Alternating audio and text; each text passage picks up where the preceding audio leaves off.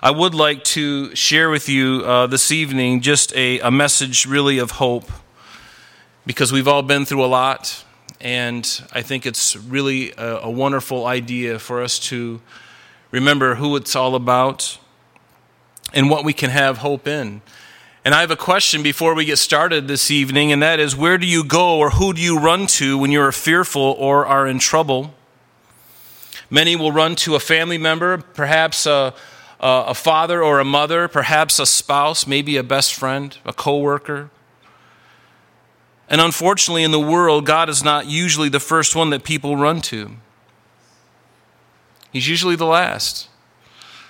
But hopefully all of us have learned things as we've grown in Christ. Hopefully we've learned to run to Him for the very first time we run into trouble.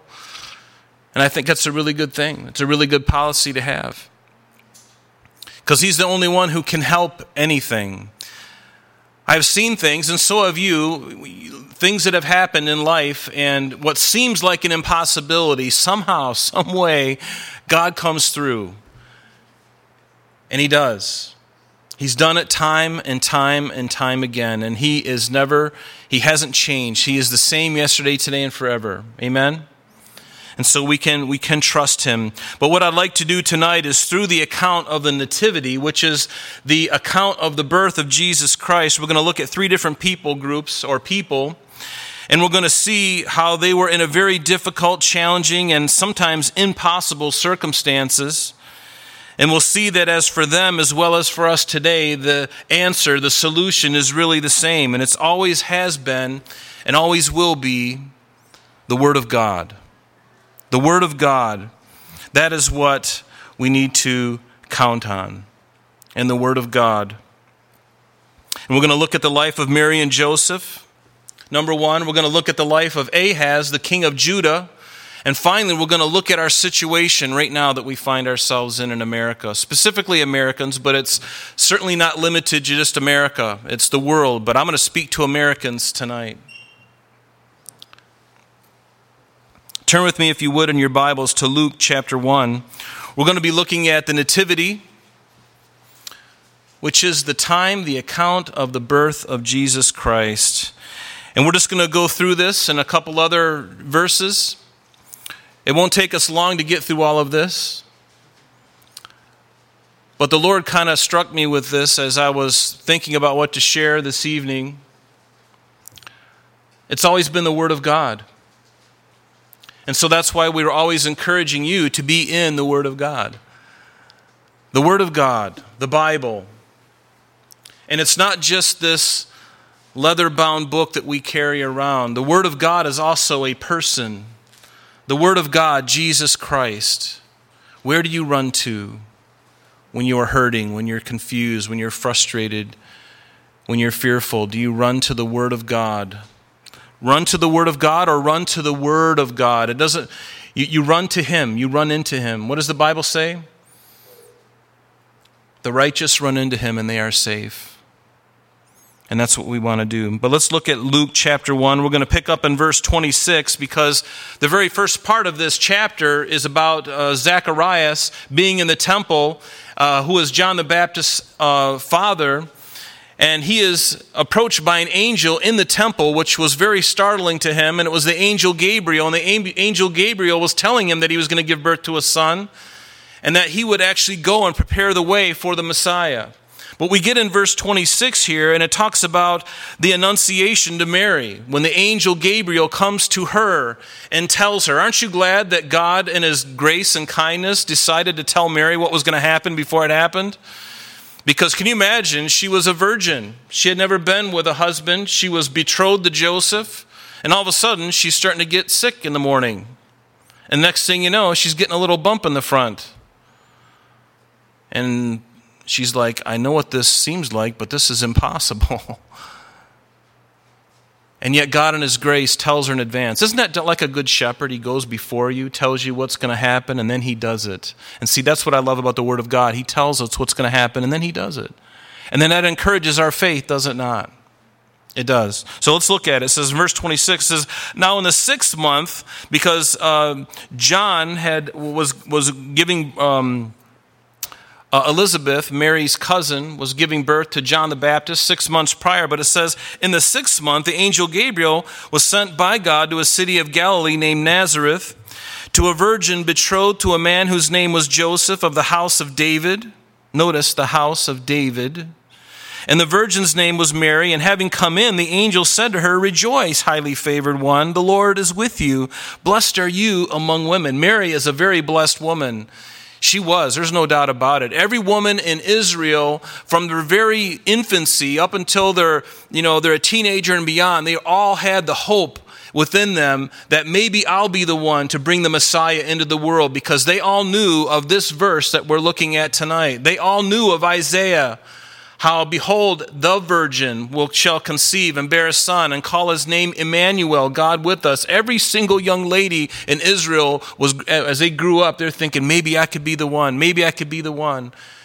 And God comes and he tells Mary, and he says, "Rejoice, highly favored one," Gabriel says to her, "the Lord is with you. Blessed are you among women." But when she saw him, she was naturally troubled at this saying, and she considered what manner of greeting this was. And then the angel said to her, "Do not be afraid, Mary, for you have found favor with God." And I am so glad. Do you know that you have favor with God? You have favor with God. You have favor with God because of what he has done for you. And all you had to do is receive that gift of salvation that Jesus has appropriated for us. I don't know about you, but that's the greatest gift that you can receive at Christmas, is salvation.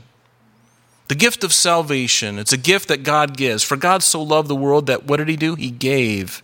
He gave his only begotten son, Jesus. He is salvation. In fact, his name means Jehovah Shua, which means Jehovah, which is God. Shua is salvation. God is salvation. That was his very name. Joshua, his mother would call him. But when she saw him, she was troubled, and the angel said, "Do not be afraid, you have found favor with God, and behold, you will conceive in your womb and bring forth a son, and shall call his name Jesus," or Joshua. "And he will be great, and he will be called the Son of the Highest, and the Lord God will give him the throne of his father David." Can you imagine? This was really encouraging for Mary, because the angel is telling her, reminding her of something, isn't he? Because Gabriel is reminding Mary of the prophecy that Jacob gave to his son Judah before he passed away. You recall in Genesis chapter 49, while the children of Israel were still in Egypt and Jacob was on his deathbed, he brings all of his kids around and he says something to each one of them. He prophesies over all of them, and he gets to Judah, and what does he say? And this is in Genesis 49 verse 10. It says, "The scepter," or the right to rule, the right to be a king, "shall not depart from Judah, nor a lawgiver from between his feet, until Shiloh comes." Shiloh is a name for Jesus, the Messiah. That's what it means. "Until Shiloh comes, and to him shall be the obedience of all the people." So he was the prophesied one that would come into, and this is all the way back in the book of Genesis. And notice now back in our text in verse 33. "And he will reign over the house of Jacob forever." Notice, forever, underline that, because this is an office that not a mere person is going to fulfill, but it's going to be somebody who can live forever. And are you aware of anybody else who is able to live forever other than God? There is no one. God in the flesh, Jesus Christ. The Word became flesh and dwelt among us, right? Is that what it says in John 1:14? So he will reign over the house of Jacob, not just for a season, but forever, and of his kingdom there will be no end. Now, what's really important about this is as he's sharing this, Mary is probably thinking about some scripture passages perhaps. She may be thinking about Daniel. Remember when Daniel, in the 2nd chapter, God gave to Nebuchadnezzar a dream of the world empires that were going to be coming on the scene, including his own.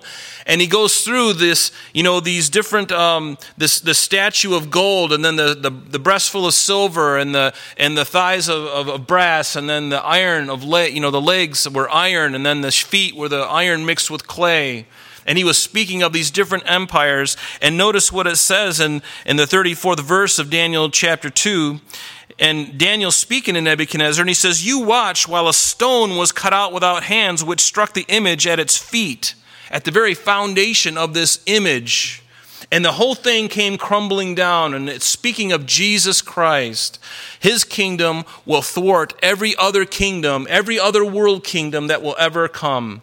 His kingdom is without end. And what he says at the very near the end in that same chapter in verse 44, it says it, meaning this mountain, this reign of Christ, is going to break in pieces and consume all these kingdoms, and it shall stand what? Forever. And so Mary is putting these pieces together as Gabriel's speaking to her. And she's probably remembering Daniel. She's probably thinking of back in Genesis. They knew these scriptures pretty well. And it reminds me also in this chapter, or in Isaiah chapter 9, here's another verse that we see in a lot of Christmas cards. What is it? For unto us, and again, prophesied 700 years before Jesus would even come incarnate into Mary's womb. These words were written. It says, for unto us a child is born, unto us a son is given, and the government will be upon his shoulders. He will be able to, he will be in authority over those governments. And his name will be called Wonderful. That makes sense. Counselor. It gets more interesting now. Mighty God. Are you serious? This son, this child that's going to be born is going to be mighty God. Mighty God, Almighty God, Everlasting Father. Okay, now we're getting way out there. Everlasting Father, Prince of Peace. This one is equal to God the Father. No surprise, because he is Almighty God in the flesh, Jesus Christ. One with the Father, Son, and the Holy Ghost. We know these things. But notice what it says. Of the increase of his government and peace, there will be no end. It will always continue forever. Mary's thinking to herself, oh my goodness. This is what every little girl has been dreaming of, and it's going to happen to me. It's happening to me right now. As the angel is speaking to me, the Spirit of God is planting that seed in her womb just like that. Joseph had nothing to do with it. He was probably out making furniture. And notice, upon the throne of David, over his kingdom, to order it and establish it with judgment and justice from that time forward, even forever. Even forever. So this baby that we worship is none other than the Son of God, God in the flesh, Jesus Christ. And it was his blood on the cross that paid for you and I, for what we deserve. God paid that price for you and I. All we have to do is believe in him. What a great deal. Do you think that's a great deal? I think that's a great deal. That's a great gift. In fact, that gift is so much greater than anything the world could offer you. If somebody was to say, I'll give you the whole world. In fact, isn't that what the devil told Jesus when he was tempted in the desert? I'll give you everything. Just bow down once and worship me. There's a way around the cross, Jesus. All you got to do is bow down. And Jesus said, I don't think so, because it's mine anyway. It's on loan right now. You got control over it now. It's only because I'm allowing it, but I'm coming back, and I'm going to be that stone that's going to hit that feet, and all those world empires are going to come to nothing. And I alone, Jesus said, I will rule and reign from there for 1,000 years and on into eternity and a new heavens and a new earth. That's awesome. Awesome, awesome. So back in our text in verse 34 of Luke chapter 1, so Mary said to the angel, how can this be since I do not know a man? Well, that's a pretty good question. And Mary, by the way, you've got some explaining to do to your family and friends when they see this little bump and you're betrothed to Joseph. Because believe me, people are going to talk. You think rumors and whispers were something new in the 20th century? No. It goes all the way back. This poor young lady was going to suffer persecution. Because who would believe her? I mean, this was a mind blower because, and notice what the angel said, the Holy Spirit shall come upon you. Here's what's going to happen, Mary. He's going to come upon you. The power of the highest will overshadow you. And that Holy One who is to be born shall be called the Son of God. This blew her mind. This blew her mind. Because, folks, listen, this has never happened prior to this moment. It has never happened. And guess what? It will never happen again. The virgin birth has happened once in history. It will never happen again. It will never happen again. The virgin birth of Jesus is one of the hallmarks of our Christian faith. It is an irrefutable tenet of the Christian faith. And why is it so important? Because it had to be the Son of God, not the son of Joseph. Do you understand that? If Joseph had anything to do with it, we don't serve God in the flesh. Does that make sense? But because God's seed is planted in her, now it's truly the Son of God, not the son of Joseph. Follow me? That's incredibly important. That's why it's so important. The virgin birth, you remove the virgin birth and you mess with the deity of Christ. You cannot do that. That is heresy. The Bible speaks very clearly about that. Amen? And unfortunately, Mary would have to live with the specter of suspicion all of her life. She and Joseph both. They wouldn't be superstars. Nobody's wanting their autograph. They're looking at them with suspicion. Yeah, right. I'll believe that when I see it. Oh, the Spirit of God did it. How convenient. You can hear it, can't you? And think of what they endured, both of them. Now notice in verse 36 of our text, now indeed Elizabeth, your relative, has also conceived a son in her old age, and this is now the 6th month for her who was called barren. For with God nothing will be impossible. I like that. Then Mary said, behold, the maidservant of the Lord, let it be to me according to your word. And the angel departed from her. And now when Mary rose in those days, she went into the hill country with haste to a city of Judah, and she entered the house of Zacharias and greeted Elizabeth, who was her cousin. And it happened when Elizabeth heard the greeting of Mary that the babe, meaning John the Baptist, in Elizabeth's womb leapt inside of her. And she spoke out with a loud voice, and she said, blessed are you, Mary, among women, and blessed is the fruit of your womb. But why is this granted to me, that the mother of my Lord should come to me? The Lord evidently revealed to her that this one that was in Mary's womb was Jesus Christ, the Messiah. And he showed it to Elizabeth.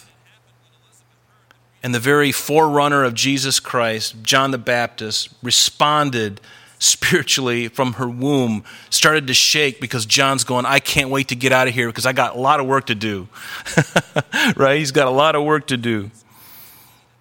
For indeed, as soon as the voice of the greeting sounded in my ears, the babe leapt in my womb for joy. Blessed is she who believed, and there will be a fulfillment of those things which were told her from the Lord. And then we have what we call the Magnificat, which is a song of Mary. And Mary says, my soul magnifies the Lord, and my spirit has rejoiced in God, my Savior. Notice, Mary needed to be saved just like all of us. For he has regarded the lowly estate of his maidservant. For behold, henceforth all generations shall call me blessed. For he who is mighty has done great things for me, and holy is his name, and his mercy is on those who fear him from generation to generation. And he has shown strength with his arm. He has scattered the proud in the imagination of their hearts. He has put down the mighty from their thrones and exalted the lowly. He has filled the hungry with good things. The rich he has sent away empty. He has helped his servant Israel in remembrance of his mercy. And he spoke to our fathers, to Abraham, and to his seed forever. Notice, and Mary remained with her about 3 months and returned to her house. Returned to her house. Turn with me now to Matthew chapter 1. We're kind of going chronologically here in the birth of Christ. So Mary here has seen this angel Gabriel come to her, telling her what's going to happen. And boy, she is going to undergo some real critical scrutiny. People are going to be looking at her funny. Now let's take a look at Joseph. Matthew chapter 1, beginning in verse 18. Notice what it says. Now the birth of Jesus Christ was as follows. After his mother was betrothed, remember, underline that, to Joseph, before they came together, she was found with child of the Holy Spirit. You know that in that culture, arranged marriages were very common. In fact, there would often be a marriage contract drawn up between the fathers of both of the people involved, the man and the woman. Their fathers would get together, draw up a contract, and they would legally be married. And for 1 year, they would be betrothed to one another. They were literally, legally married at that point, but they would not consummate that marriage until the end of that 1 year period. And in that 1 year period, the bride it'd be a test to test the purity of both subjects. And now there's a problem, because you know what's going to happen. Within that betrothal period, all of a sudden, young teenage girl Mary She's developing a bump. She's starting to wear maternity pants.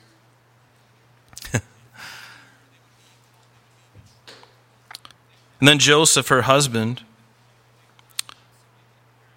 let me repeat that. It says, after his mother Mary was betrothed to Joseph, before they came together, she was found with child of the Spirit. And then notice verse 19, then Joseph, her husband, being a just man and not wanting to make her a public example, was minded to put her away. He was minded to actually divorce her and end this thing because he couldn't understand it. And do you really blame him? Do you really blame Joseph for having the questions? Because guess what? It's never happened before. And if I were Joseph, I would be feeling the same thing. But notice the grace of God. What happened? But, verse 20. That's a good word to circle. But while he thought about these things, the Lord, knowing exactly what he was thinking, and rightly so, behold, an angel of the Lord appeared to him in a dream, saying, Joseph, son of David. And again, I love the fact that the angel is reminding Joseph of his heritage. Son of David. That angel didn't say that for nothing. He's reminding Joseph, as angel Gabriel told Mary, this one is going to be of the son of David, on the throne of David. And now he's coming to Joseph and he's saying, Joseph, thou son of David. And I can imagine he's saying, why did you say that? Because you're about to have a son and you had nothing to do with it. But he's going to come through your line, through yours and Mary's line of Judah. And notice what he said, do not be afraid to take Mary to be your wife, for that which is conceived in her is of the Holy Spirit, and she will bring forth a son, and she will call his name Jesus, for he will save his people from their sins. How many of you have been saved? How many of you have the Spirit of God in you that you know you're born again? So all this was done, verse 22, that it might be fulfilled which was spoken by the Lord through the prophet. And here's our verse of the night, Isaiah chapter 7:14. What did the angel say to Joseph? And this came to pass. It was all done that it might be fulfilled which was spoken by the Lord through the prophet, speaking, saying, behold, the virgin shall conceive and bear a son, and his name shall be called Emmanuel, which being interpreted is God with us. And so the prophet Isaiah is being brought up into this conversation. This angel is referring him back.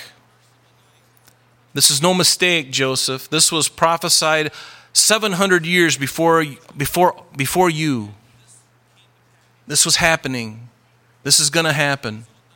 No need to worry. Don't be afraid. Take Mary to be your wife. And what's important in these two passages that we just read is that they both, Mary and Joseph, were perplexed beyond measure. They've never had anything like this happen before. It's never happened. It's never happened. And this great blessing that was bestowed upon them would come at a great price, as they would be looked upon again with scrutiny and suspicion all their life. And so the question is, what gave them the hope? What was their hope in this very difficult circumstance? What was their hope? Let me suggest to you that it was the Word of God. And you may be saying, what do you mean? Well, who was it that came to Mary? Gabriel. Before she started to show, the angel Gabriel, sent by God, comes and tells her, oh, by the way, this is what's happening. This is what's going to happen. The very word of God came to her, encouraging her, giving her hope. Mary, you're going to go through some tough things. Because think about what would have happened if God had not spoken to her, and all of a sudden she had to figure this out by herself. There would be no recourse. She would probably be stoned. Because that's what the law required for someone who was out of wedlock, and something like that would happen. So the Lord, He saves her life. He gives her the word that is, nobody could resist that. And can you imagine looking at her? I mean, they could have hooked her up to a polygraph machine like they do in the cop shows and see if she's lying. And they'd hook up all the electrodes in her pulse and her, sweat and all that stuff. And then they'd say, are you sure that that's what the angel said? And she would say exactly the same thing. And they're like, she's telling the truth. Well, of course she's telling the truth. But it was the word of God that came to her. And what happened to Joseph? The word of God came to him. And the word of God came through the prophet Isaiah, this very verse. Notice the virgin, not a virgin. Do you understand the difference? The indefinite or definite article, when you say a virgin, that could be any virgin. But notice the Bible says the virgin. There's a one specific young lady that God had in mind, the virgin. Behold, the virgin shall conceive and bear a son. Now turn with me, if you would, to Isaiah chapter 7. So the word of God comes to Mary and Joseph, giving them hope for what is about to occur in their lives in a very difficult situation. Now look with me at Isaiah chapter 7. This is a chapter. Oftentimes we read a verse like this and we see it on our Christmas cards. We don't understand the context in which it was given. And this is the thing that just hit me over the head. It was so wonderful. Because just as Mary and Joseph were going through this difficult time of how are we going to answer these questions that people are going to ask, and no matter what we say, they're probably not going to believe us anyway. They were in a strait. Wouldn't you agree? And notice with me in Isaiah chapter 7, it says, Now it came to pass in the days of Ahaz, the son of Jotham, the son of Uzziah, king of Judah, that Rezin, the king of Syria, and Pekah, the son of Remaliah, the king of Israel, went up to Jerusalem to make war against it, but they could not prevail against it. And then what happens here, I'm just going to summarize for the sake of time. The Lord tells Isaiah and his son, go talk to Ahaz, king of Judah. And I want you to tell him something. Now, one thing you have to know about Ahaz, remember there were two different kingdoms in Israel, right? There was the northern 10 tribes and the southern 2 tribes. Ahaz was the king of the southern 2 tribes, and Pekah was the king of the northern 10 tribes, and even up further north was Syria, and he was the king over Syria was Rezin. And so these two people, these two groups were going to come against Judah. And believe me, they deserved judgment because Ahaz was one of the most awful kings that Israel had ever had. This man was evil completely. You can read about it if you'd like. You can read about it in this chapter in 2 Chronicles 28 or 2 Kings chapter 16. Talks about this king, very evil king. He had it coming, but I want you to show you something that's really awesome. Notice that in spite of his unworthiness, in spite of his idolatry, and God, he really infuriated God because of his sin. Now he sees the northern 10 tribes, the king, and also Syria. They're going to come down and attack me. And Ahaz is starting to shake in his boots. And God tells Isaiah, go and I want you to give a message to Ahaz. And here's the message. Here's the message. Say to him, take heed and be quiet. Do not fear or be faint-hearted for these 2 stubs of smoking firebrands, for the fierce anger of Rezin and Syria and the son of Remaliah, speaking of Pekah, the northern 10 tribe king, because Syria and Ephraim and the son of Remaliah plotted evil against you. And this was what they were going to do. Let us go up against Judah and trouble it, and let us make a gap in the wall for ourselves. And notice, set up a king over them, the son of Tabel. So it was basically going to be a coup. It was going to be a coup. And Ahaz is shaking in his boots. And God in his grace, can you see God's grace in this? If you know the kind of king Ahaz was, he was a very evil man. He had it coming. And God says, Isaiah, I want you to go tell him that it's not going to happen. The odds are very much in their favor, and you are going to get creamed if I don't interrupt this whole thing. And so what does God tell him? Thus says the Lord God, verse 7, it shall not stand. It's not going to stand, nor shall it come to pass. And then finally, you can read the rest of that, but I want to get to this. Moreover, the Lord spoke to Ahaz, saying, ask a sign for yourself from the Lord your God. Ask it either in the depth or in the height above. But Ahaz says, I will not ask, nor will I test the Lord. And my question when I read this, and I was kind of chuckling in myself because I'm thinking, haven't you tested the Lord up to this point by sacrificing your son in the fire, your sons in the fire, and doing all these evil things? Wasn't he testing the Lord? And God in his grace is saying, you ask a sign and I'll tell you, because I want to encourage your faith right now, Ahaz, because you are in a strait. You are going to be demolished if I don't interrupt this. If I don't intervene, you're going to be bye-bye. And he says, ask a sign. He's like, no, I won't tempt the Lord. Are you kidding me? You're not going to test the Lord? You've been testing me ever since you were born. And now you're going to say, I won't test the Lord. And so God says, hear now, O house of David, it's a small thing for you to weary men, but will you weary my God also? Therefore, the Lord, I'm going to give you a sign, Ahaz, whether you want it or not. Here's the sign. Behold, the virgin shall conceive and bear a son, and you shall call his name Emmanuel. One of the greatest prophecies of the Bible. There's a lot more to this that we don't have time to go into, but notice God's grace in a time where, this verse we read on a card and we don't understand what's happening behind it. He was in a strait. And what was it that came to him? Just like it came to Mary, just like it came to Joseph, the word of God came to Ahaz. It's not going to stand, Ahaz. It's not going to happen. I'm not going to allow it to happen. They want to bring a coup and they want to replace you with another king, but I'm not going to let it happen. Now, they had a lot of other troubles, and there's a lot to this event. But God didn't allow him for the coup to be successful. And do you think Ahaz thought in his heart, well, I really deserve this. God came to came on my behalf and saved me from these two kings? No, I'm sure he felt very unworthy. And it wouldn't be long after this that the northern 10 tribes would be taken captive by Assyria. But again, what was it that gave Ahaz hope? It was the word of God through the prophet Isaiah. So what about us? The United States citizens. Citizens of this great country. This year, we know this word unprecedented. It's been an unprecedented year with a number of challenges, hasn't it? We've had frustrations, we've had fears, we've had health issues, some of you have had deaths in your family, some of you have had COVID and have recovered fine. Most of you, I know some of you have had it in the past and you're fine now. There is, after all, a 99-point-something recovery. It's pretty good odds.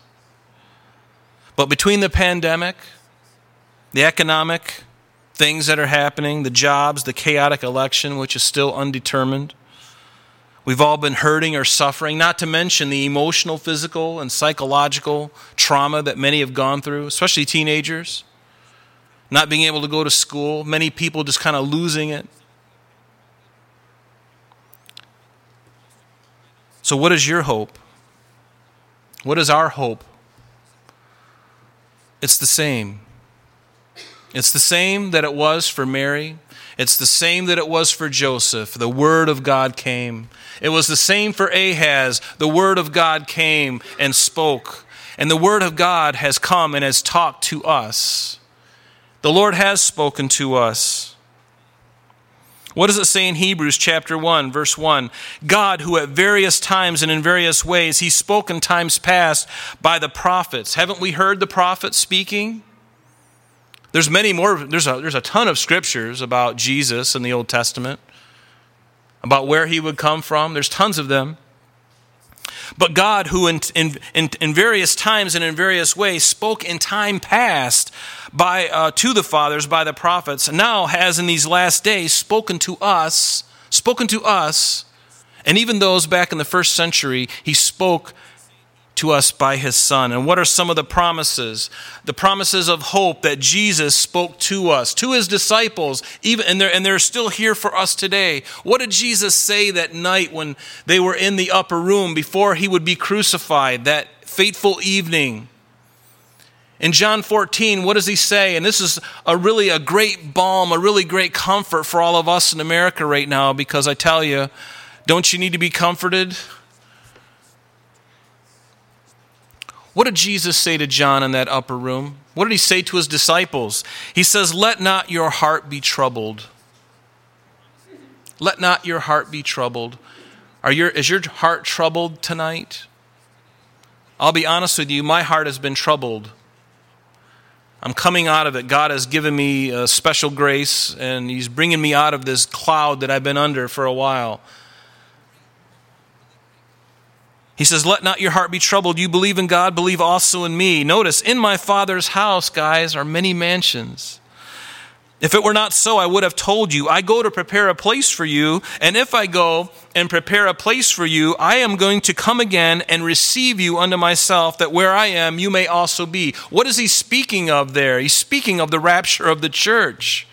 I'm going because remember, 40 days after his resurrection, he ascended into heaven, and he has been interceding for us. He has been preparing a place for us, and he's coming back for you and I hope it's tonight. The kids are going, not tonight, wait till tomorrow, after the toys are opened. Wait till after we eat. Get our tummy full of ham and all that other stuff and cookies and pie and punch. And then, Lord, at the end of the day, take us after we played with our toys. There's nothing wrong with that, by the way. However, these are things that Jesus has told us. Let not your heart be troubled. Will you take that verse to heart tonight? Let not your heart be troubled, American Christian. I believe we're going through something, and I believe we may be surprised. We'll see what happens. But also in Matthew 28, after Jesus' resurrection, what did he tell his disciples? Jesus came to them and says, all authority has been given to me in heaven and on earth. Oh, I'm so thankful for that. Not only in heaven, but in earth too. That's really a good point, don't you think? Go therefore, and here's the command, go therefore and make disciples of all nations, baptizing them in the name of the Father, the Son, and the Holy Spirit, teaching them to observe all things that I commanded you. And notice this other promise, and behold, I am with you always, even to the end of the age. Is Jesus here with us tonight? He is. Where two or more are gathered in his name, he is in the midst. We have every confidence that he's here. In fact, sometimes I wish I had an app on my iPad or my phone where I could just, it's like an appear button where I can just say, and I press the button and he appears. Let me suggest to you, family, loved ones, if we were to do that tonight and he was to stand right here and appear before us, we would all voluntarily or involuntarily, we would fall at his feet. The brightness of his glory, we would just automatically, just without even thinking of it, we would hit the bricks. And we'd be going, oh Lord, you're so wonderful, you're so great. I can't imagine, I can't believe you're here with us. But he's here with us. You have every confidence, and I love that, don't you? It's so wonderful.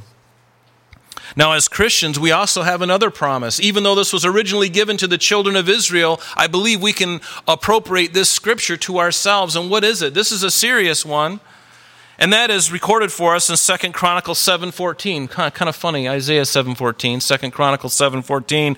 Notice what it says, if my people, and of course, in the context, he's speaking to the Jews, but this is also applicable to us because the concept is still the same for us. If my people who are called by my name will humble themselves and pray and seek my face and turn from their wicked ways, then I will hear from heaven and will forgive their sin and I will heal their land. There's no better time for us American Christians to do this very thing. To ask God to forgive us. Anything that we have done corporately, Calvary Chapel of Rochester, me, you, whatever we have done to grieve God, say, Lord, search me and forgive me. And he says, I will. If you meant that from your heart, I will forgive your sin and I will heal your land. Would you pray this week? The next several weeks, keep praying it. Search me, O God. Make me one of yours and help me to get serious about you. Help me to love you with all my heart. Will you do that with me this week? Next week and the week following? In fact, don't ever stop. Always be in that place. Does that make sense? So those things are for the believers, but what is your hope? For those of you who may be here tonight who are dragged here by your family. Maybe your neighbor dragged you here tonight. What about you? What is your hope? You've got a great hope. Jesus Christ. I got some good news and some bad news for you, and then we're going to wrap this up. But I'm going to tell you the bad news first, because the bad news has to be spoken before the good news. We know that the good news is the gospel. That's literally what gospel means. It means good news. But why is it good news? It's good news because first there is really bad news. There's really bad news. And what is that bad news? The Bible says that we were all born with a sin nature. And it all goes back to that catastrophe that happened in the Garden of Eden when Adam and Eve sinned. When God told them, you can eat anything in the garden, but there's one tree you cannot eat of. And I'm sure all the other trees were glorious. Can you imagine young folks, kids? All these fruit trees, and they're all loaded with, and the branches are just laden with fruit, and they're big and juicy, and it's ripe, and you just pull it off and eat it. And God says, you can eat anything you want. Just this one over here. Just leave it alone. Stay away from it, please. Don't do it. Don't touch it. Don't look at it. And that's the one thing that we want. Got to have what's on that tree. And Eve was deceived by the serpent. She ate. Her eyes were open. This relationship with God just fell right to the ground. Her spirit died, and she gave to Adam, and he sinned. He knew it was wrong, but he did it. She took and ate of its fruit, and she also gave to her husband with her, and then the eyes of them both were open, and they knew that they were naked. And from this moment onward, every person was born with a sin nature, a soul, a spirit that was dead to God. It's called an old sin nature. It had no life in it. That's why Jesus said, you must be born again. But see, the bad news is that there was sin. In fact, in Romans chapter 5, verse 12 says, therefore, just as through one man, through Adam, one man, sin entered the world, and death through sin, and thus death spread to all men because all have sinned. All have sinned. We are all sinners. We sin because we're sinners. And hopefully most of you tonight have received Christ already, but there may be some of you who haven't. Tonight is the night. You have to make that decision because the Lord loves you so much. He loves you so much. He paid the price. All you have to do is acknowledge it and receive Him. It's that simple. It almost seems kind of illogical. I'd like to pay for it, and God says, no, you don't have to pay for anything. I paid for everything. See, religion is about doing things so that I can be right with God. God says, I've done everything. Just believe it. What? You got to be kidding me. The stumbling block of stumbling blocks. But will you simply believe what the Word of God has said? Will you believe what Jesus has said, what the prophets have said? Just simply believe and you can be saved. The Bible says in Ezekiel 18 verse 20, the soul that sins shall surely die. That is the remedy of sin. There is death. For all have sinned and come short of the glory of God, it says in Romans 8:3-23. And then in Romans 6:23 it says something even more exciting. The wages of sin is death, but the gift of God is eternal life through Jesus Christ. That's the bad news. But here's the good news. John 3:16. For God so loved the world. And I think of Jesus as a gift. When you think of your gifts under the tree this year, think of that. Think of what God has done for you. He has placed salvation of His Son, His death of His Son, and He has placed it in a little package underneath your tree and said, will you open that one? Open that gift, the gift of salvation. For God so loved the world that He gave His only begotten Son, that whosoever believes in Him would not perish forever and ever and ever in eternity in hell, but have everlasting life in heaven forever and ever with God. I don't know, the decision sounds pretty good to me. I think I'll choose Christ. How about you? Because that's the truth. That is the truth. In Romans 10, for whoever calls on the name of the Lord will be saved. And then without the shedding of blood, there can be no taking away of sin. That's why Jesus' blood had to be shed for you and me. That is the good news, folks. That means that God will never look upon you and say the debt is not paid. He's going to look at you. In fact, isn't that what He said on the cross? He said it's finished. The price has been paid in full for every human being who would receive Christ and confess their sin. It's such a beautiful thing, isn't it? It really is a beautiful thing. There is no other way. Jesus said in Matthew 7:13, "Enter by the narrow gate. The narrow gate. For wide is the gate, and broad is the way that leads to destruction, and there are many who go in by it. But narrow is the gate, difficult is the way which leads to life, and there are few who find it." It's open for every single one, but that gate and that road is narrow. But everyone just goes single file on that line, and you are all invited. Every single human being who's ever been conceived in the womb, ever and ever will be, is invited on that narrow path. I've taken that challenge. I've taken that not just a challenge, I've taken that into my heart. I know that I'm His. Are you His? Young ones, I know you're young, but you're not too young. You can receive Jesus into your heart because the Lord loves you. And do you know He's got a great plan for your life? More than you could possibly imagine. I remember as I grew up, I had dreams for myself. I had things that I wanted to do. And God interrupted my plan, and I'm so glad He did, because I was heading down a road that was going to lead me in despair. And God got a hold of my life, and He changed me and turned me around and made something completely different. Completely different. If you were to tell me, 25 or 26, 27 years ago that I'd be here and a pastor of a church, I would laugh and probably run for the hills. Say, not me, not ever, not now. Isn't God wonderful how He does stuff? He's got a great plan. And I'm more blessed now than I've ever been. God's plan is the best. It is the best. And I would encourage you to give your heart to Him. Give Him everything. Let Him have you completely. Say, Lord, take me. Just take everything. I want to be yours, Jesus, everything you've got. Jesus said, "I'm the way, the truth, and the life, and no man comes unto the Father except through Him."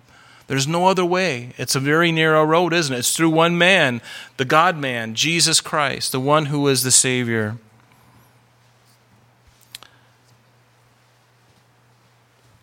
Jesus spoke to a very religious man, and we're going to end here.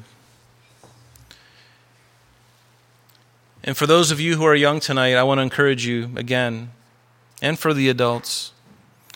Jesus spoke to a very religious man who appeared on the outside like he had everything happening for him. He had the robes, he had the hat, he had all these things. He had a semblance. He was a well-respected man. He followed the things that were right and did those things. And Jesus came to Nicodemus, and remember what He said in John chapter 3? He said, "Nicodemus, you're a master in Israel. You've got it all together." And I imagine Jesus is smiling on him with compassion. He says, "But you need to be born again. All this stuff that you've been doing, it's all about me. It's all supposed to be pointing fingers to me. And here I am, Nicodemus. Unless you are born again, you cannot enter the kingdom of heaven. Unless you are born again, you can't even see the kingdom of heaven." And Nicodemus didn't quite understand. He says, "Can I crawl back in my mama's tummy again and be born again?" Jesus saying, "No. The wind blows where it wills. You don't know where it's coming and where it's going. So it is for everyone who is born again of the Spirit." Being born again is being born from above. That old nature that we talked about, remember when we talked about Adam and Eve and when they sinned, this spirit that was dead now in them, that was perpetuated, and everybody born after them had a dead spirit in them? God wants you to give you a new one. He wants you to give you His Holy Spirit. When you're born again, the Spirit of God comes upon you. He comes into you. He takes up residence in your heart. And you know that. You want to know how you know that? Your life starts to change. All of a sudden, you really like church. All of a sudden, you like to read your Bible. All of a sudden, the pages and the words are coming off the pages, and you're like, "Oh my gosh, this is awesome." I'll never forget that day. I've been reading, the Bible here and there over my lifetime. Didn't make any sense to me. Whatever. I just tossed it away. And what a difference it is when the Spirit of God came into me and I was born again. I started reading the Gospels, and my mind and my eyes were bugging out of my head. I couldn't believe what I was seeing. couldn't believe what I was hearing. And that's the difference between someone who is born again and someone who's not. And God wants to give you that boldness. He wants to save you so that you'll never be apart from him. Does anybody here want to be apart from God forever? To be apart from him? I don't think anybody does. We want to be with him, right? We want to be with him. So I want to encourage you tonight. After we pray and after we're done here, if there's anyone that would like to receive Jesus Christ, even you little ones, you come up with your parents. You don't have to come up, by the way. You can go home and you can pray with your parents. But I would encourage you tonight, especially you little ones, go home tonight.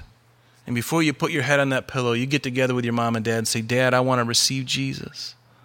I'm not quite sure what it all means yet, but I want it. I want to be born again. I want to know that my ticket for heaven is stamped and I'm going to be with Jesus no matter what. And that is the truth.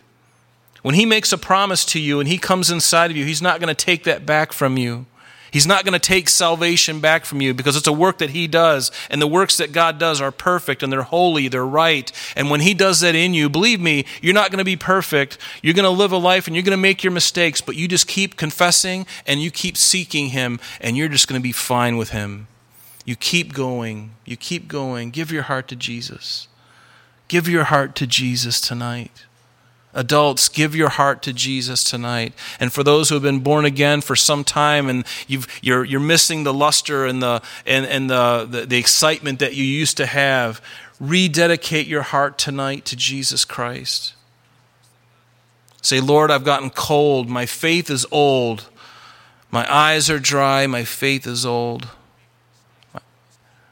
My prayers are cold. But I know how I should be more of you and less of me. Was that Steve Green? Oh, what can be done for an old heart like mine? Soften it up with oil and wine. The water is you, or the oil is you, your spirit of love. Wash me anew in the power of your blood. There is hope. There was hope for Mary. There was hope for Joseph. The word of God was their hope. There was hope for Ahaz. The word of God was his hope when he was in a dire situation. For you and I, American Christian, there is hope for us because Jesus has not changed. Put your hope in him. He loves you dearly, more than you can possibly imagine. And I can tell you that with all of heaven on my side. Young ones, tonight, give your heart to Jesus. You'll never regret it. Give your heart to Jesus. Adults, give your heart to Jesus. Rededicate your heart to Jesus. Amen. Why don't we stand and let's pray. And then we'll have Sarah come up and she will lead us in one final song. Father, we thank you for this time and pray that you would encourage our hearts. Lord, help us to receive you into our heart tonight, God, if we haven't. And to rededicate our lives to you, Jesus. You're so wonderful, Father, and we are so thankful. We are so glad to worship you tonight. It is all about you, Jesus. How we love you, how we thank you. Bless our families. Lord, bless our times together. Keep us all healthy, Lord. May we have the best Christmas we've ever had this year, tomorrow, this evening. May it be the best that it's ever been. And everyone said, amen. After Sarah has shared with us, she'll close us out in a word of prayer, and let's go home and enjoy our families. Amen? Amen. God bless you. Amen, Lord. We are so thankful that you came. Lord, we're thankful that you defeated death. Lord, and we're thankful that you are coming soon to take your place as our King. Lord, and we rejoice in you. Lord, we rejoice in the hope, Lord, that you are returning soon and we will be with you. Lord, and we look forward to that day. Lord, I pray that you would just bless every heart here. Lord, help us to just enjoy your presence, God, during this season. In Jesus' name, amen.